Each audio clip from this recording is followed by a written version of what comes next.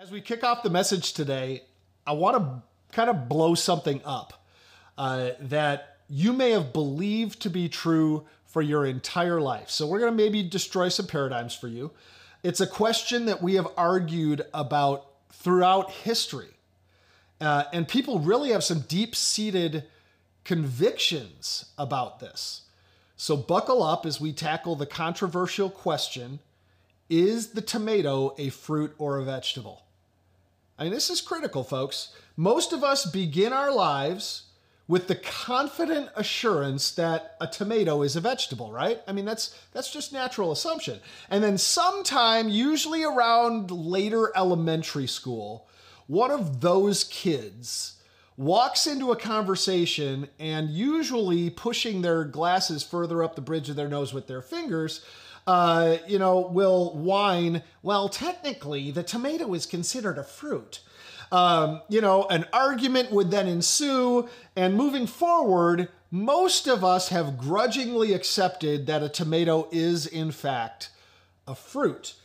But today I want to tell you with great certainty that a tomato is a vegetable and a fruit.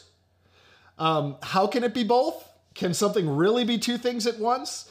Scientifically speaking, tomatoes are definitely a fruit. Dictionary, the usually edible reproductive body of a seed plant. That's the thrilling definition of a tomato or of a fruit.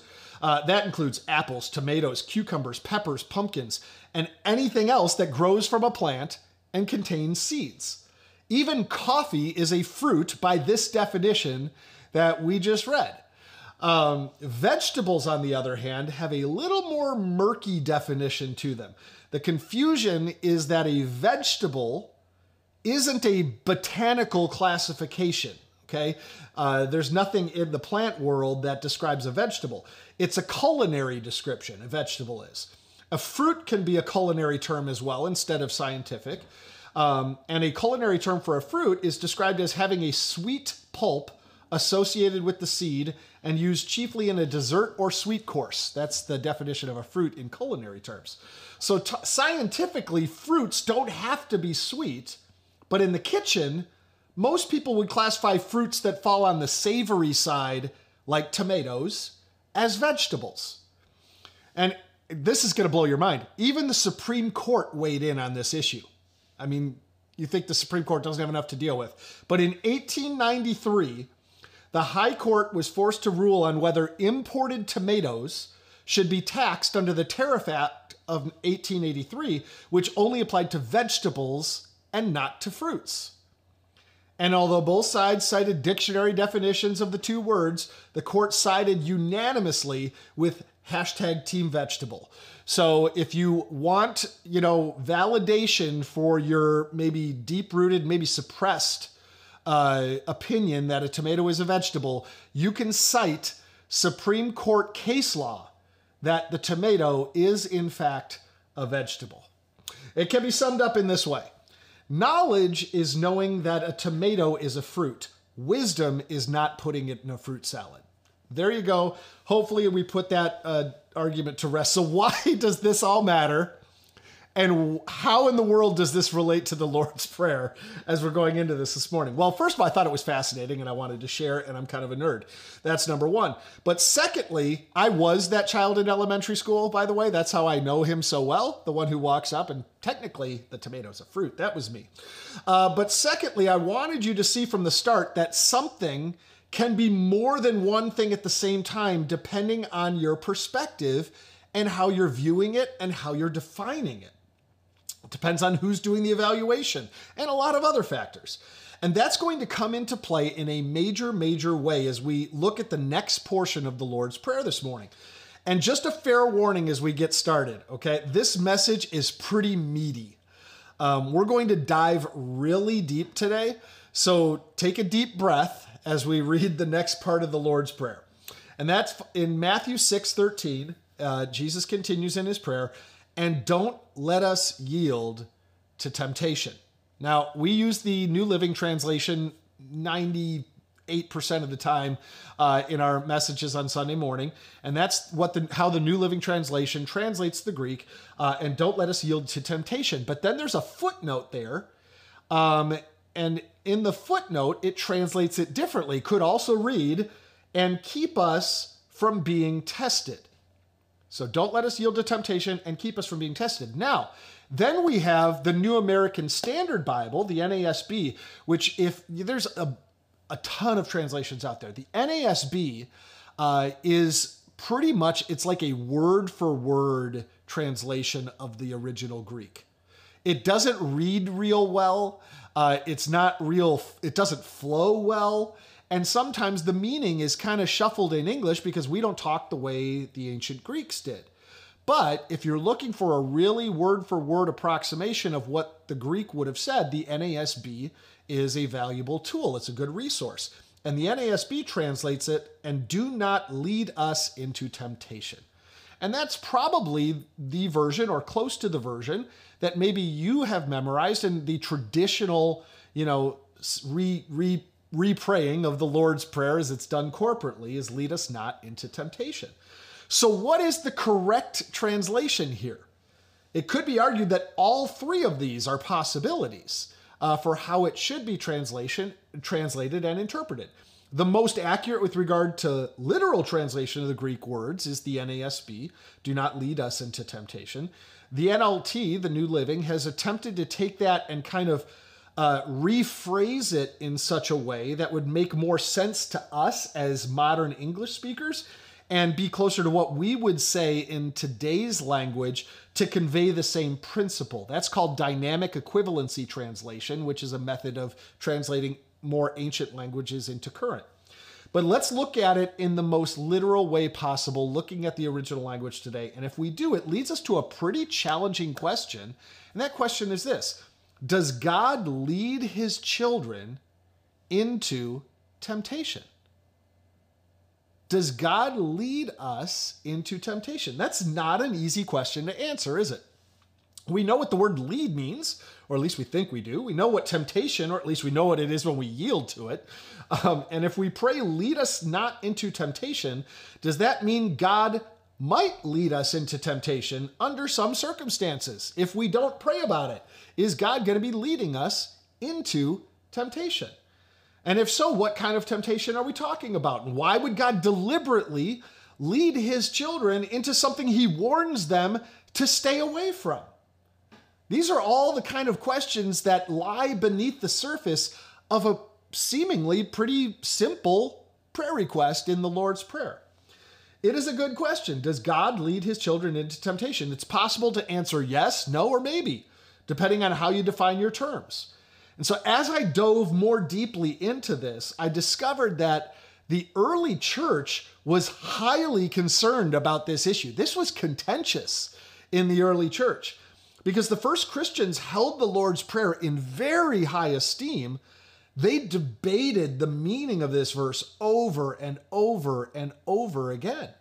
And as I studied several different Bible commentaries, a Bible commentary is just a really thick book usually that somebody much smarter than I am and very familiar with original biblical languages, Hebrew and Aramaic and Greek, has really dove deep in and interpreted what this historical context and setting and language and adaptation to today's language, and they've wrote volumes over every book of the Bible on this. And as I studied several different Bible commentaries about this verse, I found that there is a tremendous amount of disagreement about this question, or at least there are many different answers given to the question, does God lead his children into temptation?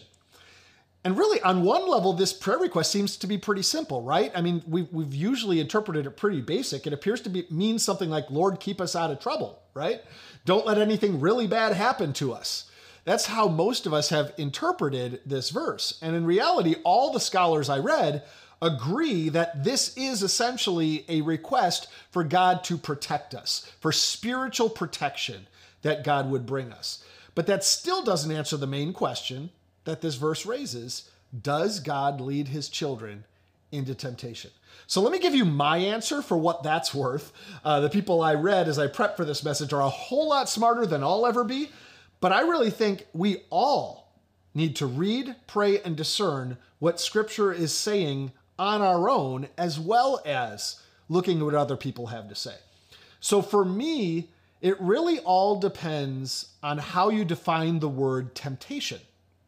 The Greek word for temptation has two basic meanings, okay? By itself, it's a neutral term. It doesn't go one way or the other. It can mean something positive or it can mean something negative depending on context and the interpretation of the listener. In its positive meaning, it's translated into the words trial or testing, okay? Same Greek word translated into trial and testing, and it refers to a difficult experience in your life brought about by God in order to grow your faith, to grow your trust and your dependence on Him. On the negative side, it refers to temptation in the usual English sense of the word, to seduce or to lure someone to do something evil.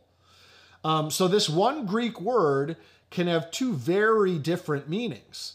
It can mean a difficult trial or it can mean an invitation, a solicitation to do evil. So your answer to the question, does God lead his children into temptation, is going to come from which of those meanings you think is intended in Matthew chapter 6, verse 13. And to make things just a little bit more complicated, like we need that right now, the word was sometimes used with both meanings in the same passage of Scripture. Listen to James 1, verse 2. Dear brothers and sisters, when troubles of any kind come your way, consider it an opportunity for great joy. So the Greek word for troubles here is the same word used in Matthew chapter 6. Don't lead us into troubles. Don't lead us into temptation. Don't lead us into trials.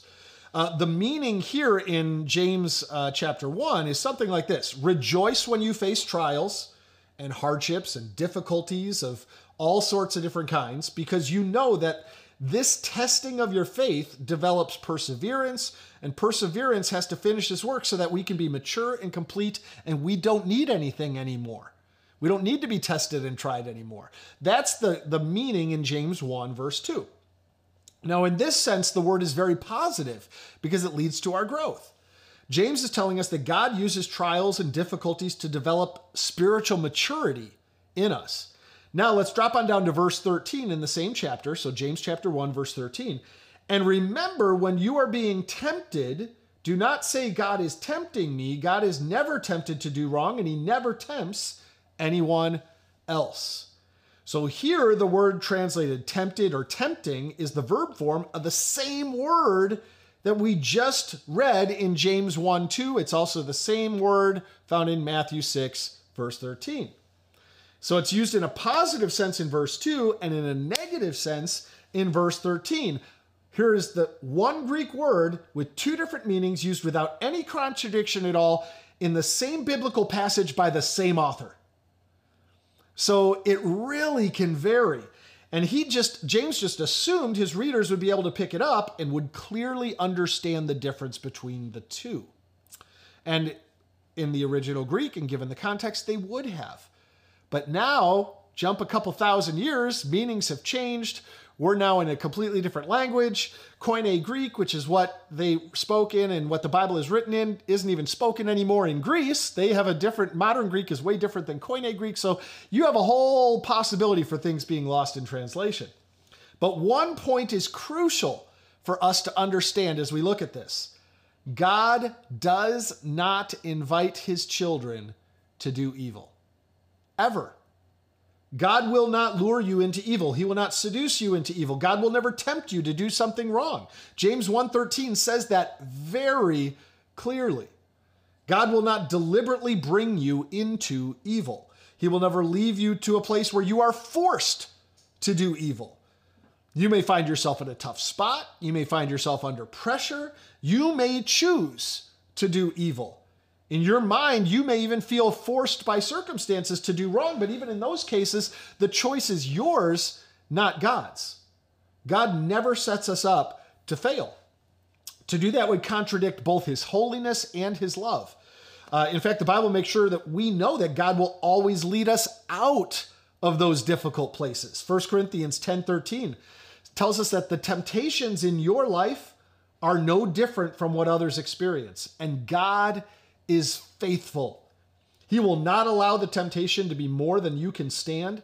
When you are tempted, he will show you a way out so that you can endure. Man, that is one of the most powerful verses in the entire New Testament for me. I love this verse because it just tells me, it's also a very defeating verse when I give in to temptation because it tells me it was all my fault. Because really, when you read this, it tells us that God always provides a way out. We can stand up under the weight of that temptation. We can find our way through to the other side without giving in because God is with us and he will always provide a way out. So if the question is, does God lead his children into temptation in the sense of directly and personally inviting them to do wrong? The answer to that question will always be no. God's word is super clear on that. Okay, so now we're going to get a little theologically nerdy for a few minutes here, as if we haven't already, but we're going deeper. I've already said that the Greek word also contains the idea of trials or testing. Okay, so it can be temptation on the negative side, trials or testing on the positive. And I think trials or testing is probably the primary meaning here in the Lord's Prayer. Notice I said primary meaning, not exclusive meaning. I think it probably means trials and testings. The negative meaning, though, may also be present to a slight degree. But to say that raises a couple of big questions. Okay, so here's the first question. Number one, if it does mean an invitation to do evil, and if we know that God does not invite us to do evil, when we pray, don't lead us into temptation, aren't we asking God not to do something he already said he would never do? It would seem to be a rather unnecessary prayer request, right? The second thing that it raises is if we know that trials and testings are good for us and they grow us, and if they're necessary for our spiritual growth, and we should rejoice in them as James tells us, and if they build us up in our faith, then when we pray, don't lead us into trials and testings, aren't we asking God to free us from something that is necessary for our own spiritual maturity? How can we ask God to lead us away from something that ultimately is in our own best interest? So there's all sorts of confusion that can be raised from this verse. What is the answer then? What's the meaning of this part of the Lord's Prayer? The key is the double meaning of the Greek word translated temptation. These meanings, which are complete opposites for us, are maybe really not so far apart, which is why the biblical writers could use them interchangeably, even in the same passage. And that fact gives us a clue to the interpretation of this passage of Scripture. So here's an important statement for understanding this part of the Lord's Prayer, okay? What God gives to us as a trial or a test is almost always used by Satan as a temptation. What God gives to us as a trial or test is almost always used by Satan as a temptation. The very same event can be both a trial and a test to you and also a temptation from Satan. God uses it to accomplish one thing in your life, and Satan at the very same time is working through that event to try to accomplish the complete opposite and twist it. God allows trials to come for a positive purpose, but Satan tries to steal and use it for his own evil reasons. So, and there's a perfect example that the Bible gives us, and that is from the life of Jesus himself. The temptation of Jesus in the wilderness gives us a perfect example of this exact principle. We know that the devil came to Jesus in the wilderness on 3 separate occasions, bringing these very difficult temptations to try to get Jesus to fall, tempting him to turn away from the path of obedience that God had set him on that ultimately would end in the cross. And so in Matthew 4:1, we read this: "Then Jesus was led by the Spirit into the wilderness to be tempted there by the devil." Okay? Who did the leading here? The Holy Spirit. Who did the tempting? The devil. Is there a contradiction here? Not at all. Did God know what was going to happen when he sent his son into the desert? Yes, he did. He intended from the beginning to demonstrate that his son would not yield to Satan's attempts. Was God tempting his own son? No. Now, God did put his son in a place where he could be tempted by the devil. The answer to that has to be yes. So it's a challenging thought, isn't it? I mean, it really kind of makes you think, and as I said, get kind of theologically nerdy and have a little theological acrobatics here. But I wrestled with this. for weeks now as we headed towards this message. I do not believe that God ever directly solicits his children to sin. God would never, put sin in front of me. I don't believe that because the Bible specifically tells me it's not true. But it is true that from time to time, God allows us to go into a place where we will face severe temptations from the devil.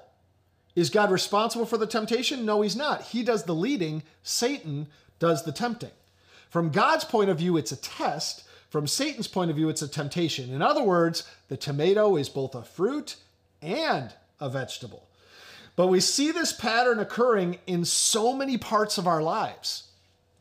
God sends a trial, Satan turns it into a temptation. Let's suppose a Christian contracts a serious illness. Could that sickness be a testing from God? Yes, it could. God could use that sickness to purify our motives, to cause the person to refocus on things of heaven instead of all the trappings of this life, to turn our eyes back to Jesus if we've gotten distracted. Now, does Satan work through sickness? Yes, he does. And through that very same sickness, Satan will be working to tempt you to despair, to anger, to bitterness, and ultimately to turn away from God. So the same thing that God can use to grow us and develop spiritual maturity in us, the enemy can use to destroy us and to tear us down. What God intends for your spiritual good is the weapon that Satan uses to pull you down. Or suppose you lose your job. You could ask, could this be from God? Yes, it could. If you lose your job, could God have a better purpose in mind for you? Yes, he often does. He may have a better job for you. He certainly wants to build some spiritual character into your life. You may have fallen in love with the things of the world to the point where those good things have become an idol to you.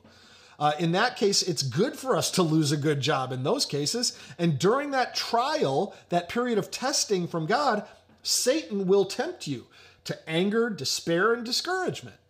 Same principle, same circumstances, God can use to grow us, Satan will try to use to tear us down. Now, it works the other way, in losing your job, it works the other way as well. Let's suppose you get a promotion and a nice raise. Now, you're better off financially than you've ever been. Can a promotion be a trial from God? Absolutely. Prosperity is often a trial or a test from God to see how well we handle his blessings. Prosperity ought to make us more generous. Having more should open our eyes to those who have less than we do. But that same prosperity can often make us greedy and selfish. And the enemy will do all he can to make us fall into that sin. So you see this principle playing out. These are just a few examples of how something God intends as a means of building us up is also something that Satan tries to use as a means of temptation to pull us down. And I want you to see two things from this. Number one, testing and trials are a normal part of the Christian life. It's a normal part of our faith journey because God uses them to grow us. James tells us to expect them and to rejoice when we go through them.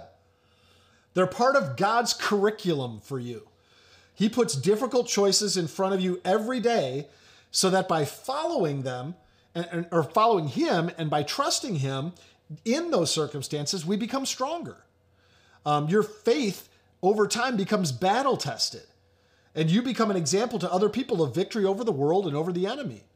And there's nothing you can do to escape the trials of life. Nothing at all. You cannot avoid them. We are going to go through them. The Word of God promises that. This is part of our growth. It's part of our education as a follower of Jesus. And there's no auditing those classes. In the School of Faith, God doesn't offer a no trials degree program. All of us will be tested many times in many ways throughout the course of our lives, usually daily. Now, the second thing I want us to notice is that a trial becomes a temptation when we respond wrongly. When we don't take the way out that God provides.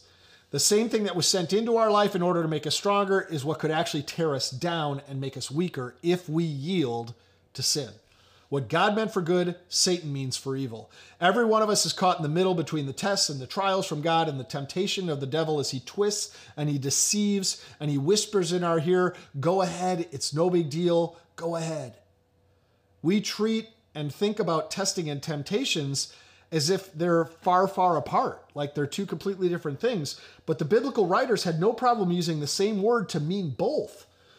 In one verse, and then the very, same word a few verses later, it means something different. They understood what we have kind of lost sight of, and that is that everything good from God and everything he gives us is ultimately for our good and for his glory. He does not sin and doesn't tempt us to sin, but hidden inside every test is a seed of a temptation that Satan uses to attempt to bring us down. Every single time, Satan's going to try to take us down. So with all this in mind, it's pretty easy to see that this part of the Lord's Prayer is one of the most natural and instinctive requests that we can make, because this is something that we go through on a daily basis. Trial and testing, possibility of it turning into temptation that we yield and give into. This is something we deal with every day.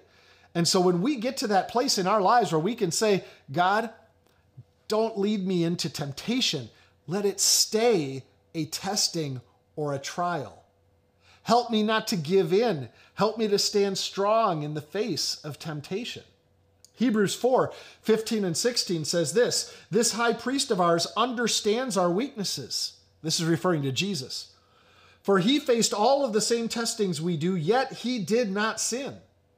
So let us come boldly to the throne of our gracious God. There we will receive his mercy and we will find grace to help us when we need it most. This is basically saying the same thing that we just read, that God will provide. He will strengthen us. He will see us through if we will lean on him. Jesus is moved by your sorrow. He's aware of your tears. He has compassion when it comes even to your failure. He knows what we are going through because he faced the same trials and temptations that we do, yet Jesus never yielded. Sometimes when we're in the middle of a hard time, people who mean well will say something along the lines of, I know what you're going through. And maybe they do. Often they don't. But that's what Hebrews 4:15 means when it says that Jesus understands our weaknesses. He knows our pain. He sees our suffering. He understands what we are going through. Because of what Jesus endured on his time on earth, Jesus truly knows what we are going through. He can relate because he lived it. Jesus faced every kind of temptation we can face. Basically, every temptation falls into one of three categories. 1 John tells us this in chapter 2. For the world offers only a craving for physical pleasure, a craving for everything we see, and pride in our achievements and possessions. So another translation says the lust of the flesh, the eyes, and the pride of life. These are not from the Father, but are from this world. So Jesus defeated the devil in these three areas when he was tempted. These temptations that Jesus went through directly related to these key areas. Where we failed, he succeeded. Where we gave in, he stood strong. Where we collapsed under pressure, Jesus obeyed the Father. He was tempted, but he never sinned by giving in. When we pray, we don't have to worry that we will somehow shock him. You are not going to shock Jesus with your prayer. He's heard it all and seen it all. We can go ahead and be totally honest about our failures.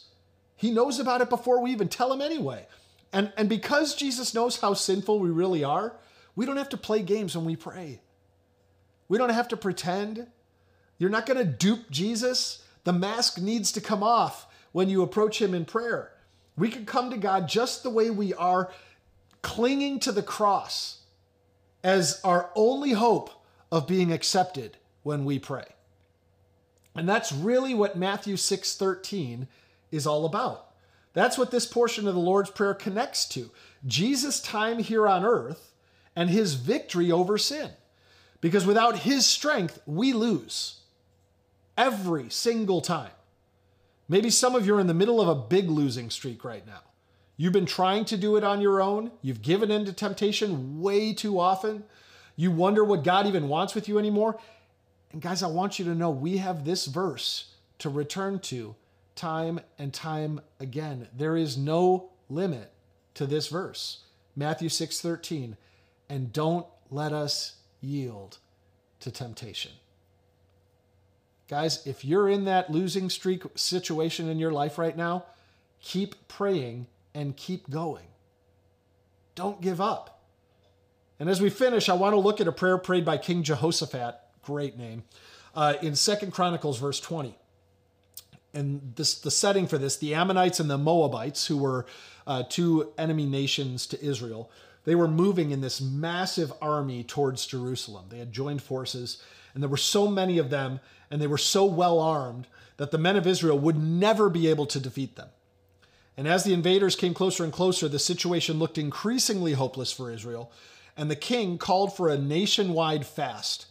And men from every town and village gathered in Jerusalem to seek God together, and Jehoshaphat stood in front of them, and he offered one of the greatest prayers in the Bible. If you want to read the whole thing, it's in 2 Chronicles 20, 6 through 12. It's just such a great prayer.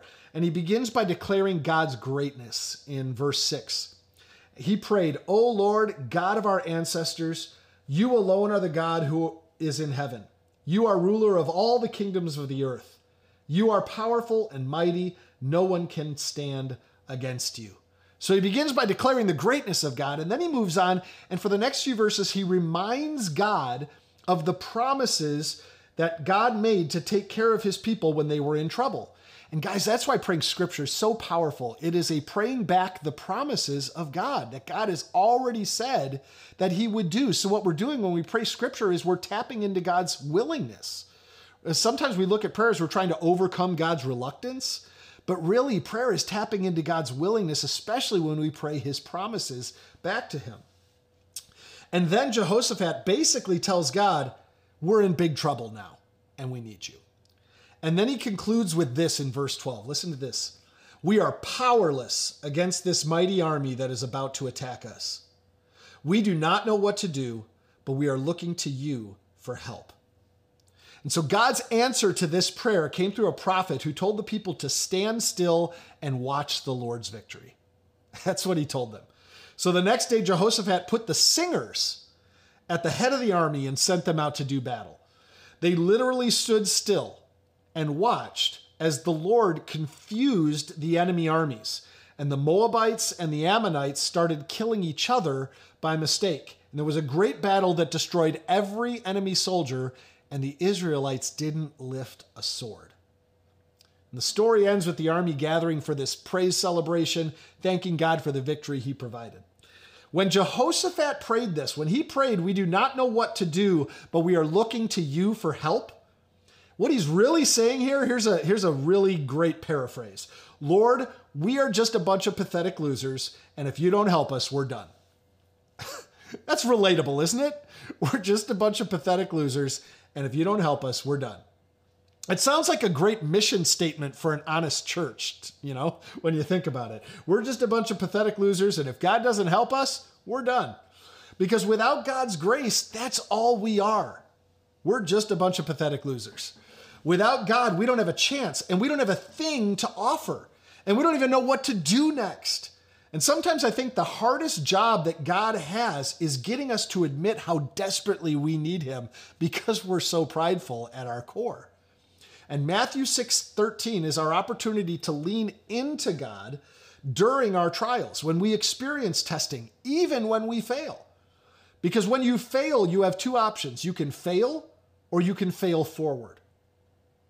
God never wants us to fail, but when we do, he wants us to fail forward, to lean into him, to repent, to grow, to be renewed, to change. This fifth request made in the Lord's Prayer is meant for pathetic losers. And that's not meant to discourage you in any way. God does his best work with pathetic losers who will throw themselves completely into his mercy and grace. Jesus told us how to live when he said this in Mark 8:35. If you try to hang on to your life, you will lose it. But if you give up your life for my sake and for the sake of the good news, you will save it. In the kingdom of God, the values are all reversed. The last shall be first, the least will be the greatest, the servants will be the masters. When we pray, lead us not into temptation, we are admitting that we have no power and no clue on how to face the problems of this life. And I'm the first to say, I'm clueless. Without God, I don't have a chance. And God rejoices to help those who have nowhere else to go but to him. So let's turn to him today. Pray with me. God, we thank you for your word. We thank you for this model prayer, Jesus, that you've given us in Matthew chapter 6. And we thank you, Jesus, that you have shown us that there is a way to avoid temptation even. We're going to go through trials. We're going to go through struggles. We're going to face all sorts of hardships in this life. But God, we want you to use those to grow us up. We want you to use those to develop us into spiritually mature followers of Jesus.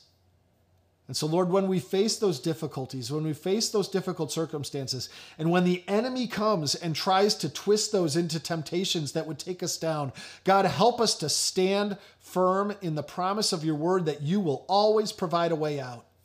God, I pray for those who are hearing this right now who have they've been giving in. Their testing, their trials have been turning into temptations because they have given in time and time again. And Lord, I pray that you would help them to come to the foot of the cross today, that they would yield to you and say, God, I don't know where to go. I don't know what to do. I can't make it without you. Just like Jehoshaphat prayed. And Lord, I pray that you would show up in their life in a powerful way, that you would forgive them, that you would transform them, that you would renew their mind and get them into a place of strength that they can face those trials and they can stand underneath the pressure of the temptation brought by the enemy. And God, we can stand firm and come out the other side in victory like Jesus did. Lord, I pray that you would help us to walk in victory. And God, for those times where we do fail, help us to fail forward. Help us to fall into your arms, to get back up and to keep going. We thank you, Lord. Be with us this week as we face even more testing. God, as we go through those tests, God, I pray that we would use the strength that you have provided for us to see it through to the other side. We love you, God. It's in Jesus' name we pray. Amen.